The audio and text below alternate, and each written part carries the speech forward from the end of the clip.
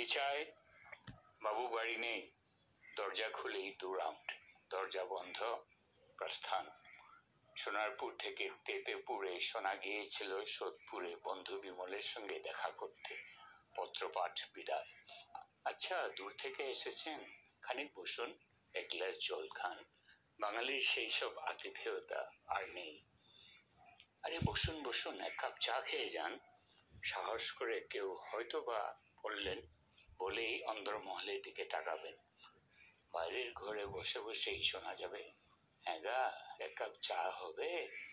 চা? এই সময় চা?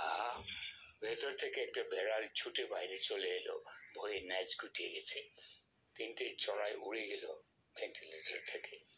অতিথি গৃহস্বামীর লজ্জা ঢাকতে পায়ের জুতো হাতে করে চোরের মতো গুটি গুটি রাস্তায় বেরিয়ে এসে মার ছুট